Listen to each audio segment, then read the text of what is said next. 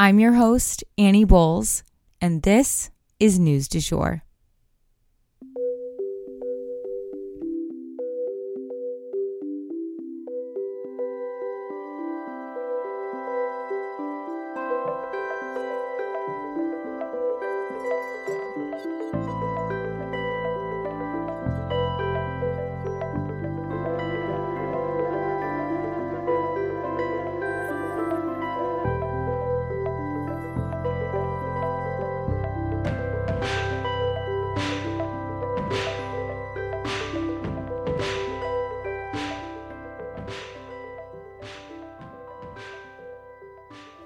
Hey everyone, and welcome back to the News du Jour, a calmer space to consume the news.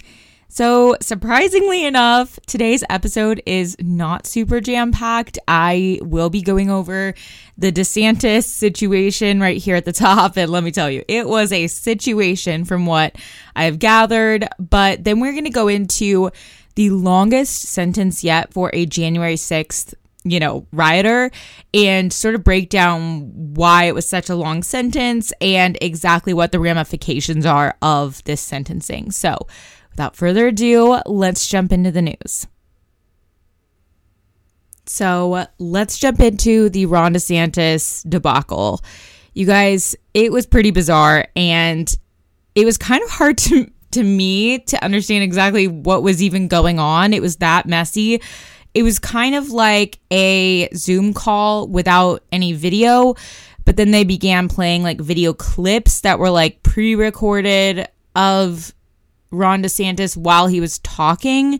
So it was like confusing because it was kind of like a rant by DeSantis in a lot of ways. It sounded like he was just ranting about wokeism. The word woke was used quite a lot.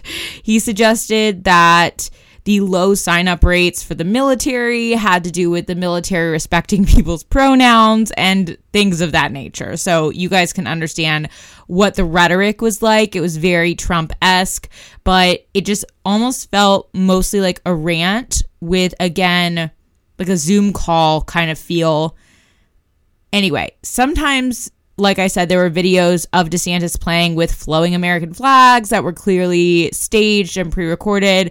But there were also a number of glitches that happened and kind of like hot mic moments that were really awkward, lots of long, awkward silences. And this is, again, due to the technology kind of crashing, but it just ended up being as bizarre as it sounded like it would be, if not more so, because I really pictured like more like a televised live situation that would just be playing on Twitter.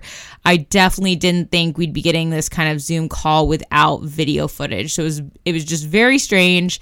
To say it was a flop, I think would be an understatement. And again, it wasn't about what was being said so much as the awkwardness and glitches of the whole event, as well as the rant kind of feel of it. It didn't feel like a speech. It felt like he was just like ranting and ranting. That made it feel like this whole campaign doesn't have their shit together, in my opinion, and set a very bizarre tone for this campaign from the get-go. So put it this way, I think both Biden and Trump are definitely off somewhere laughing right now at this whole fiasco. But DeSantis is now officially in the race, you guys, and that's pretty much the update that I have for you guys on that subject.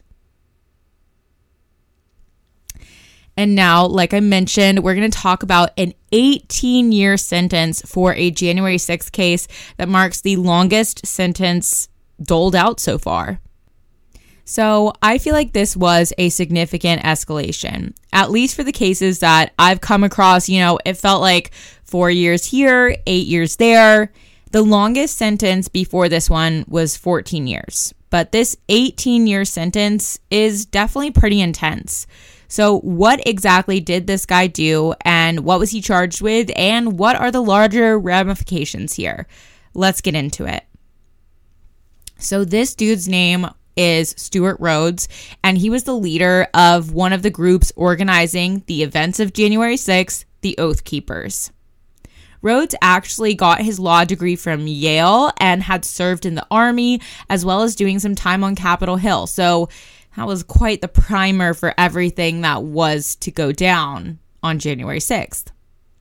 Leading up to January 6th, Stewart Rhodes posted to message boards about how January 6th would be their final opportunity to overthrow the American government with or without the help of Donald Trump.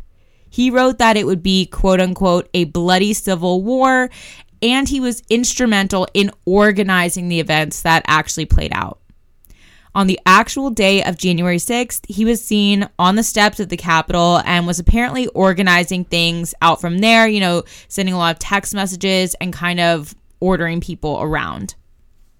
So these charges are mostly a result of the planning, organizing, and promotion that he put into that day, not his actual actions on the day of, as he never physically entered the Capitol. Witnesses recounted PTSD from that day and how colleagues of theirs died by suicide because of these events. A jury in D.C. found Rhodes to be guilty of seditious conspiracy, among several other felonies. And the court considered his role in the events to fit the legal definition of terrorism, and thus his sentence was actually increased.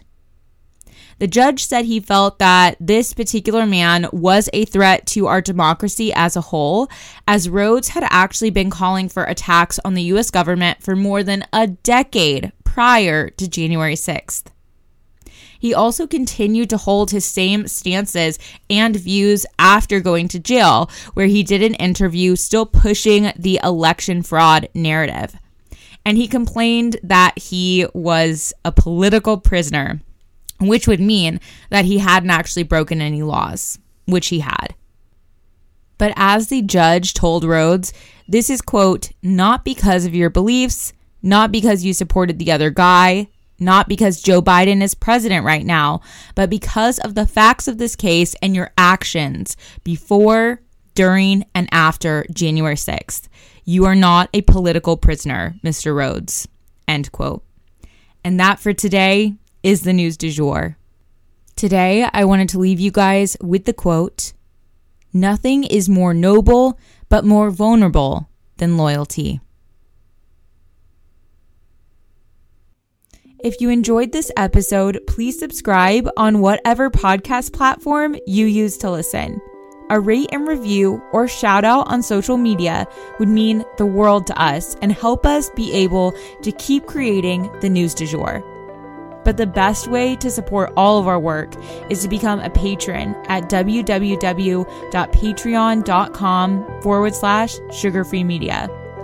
You can also follow us on social media under sugarfreemedia.co on Instagram and just sugarfreemedia, all one word, on TikTok. We appreciate you listening and look forward to telling you about the news again next time on News du Jour. Broadcasting from Oklahoma.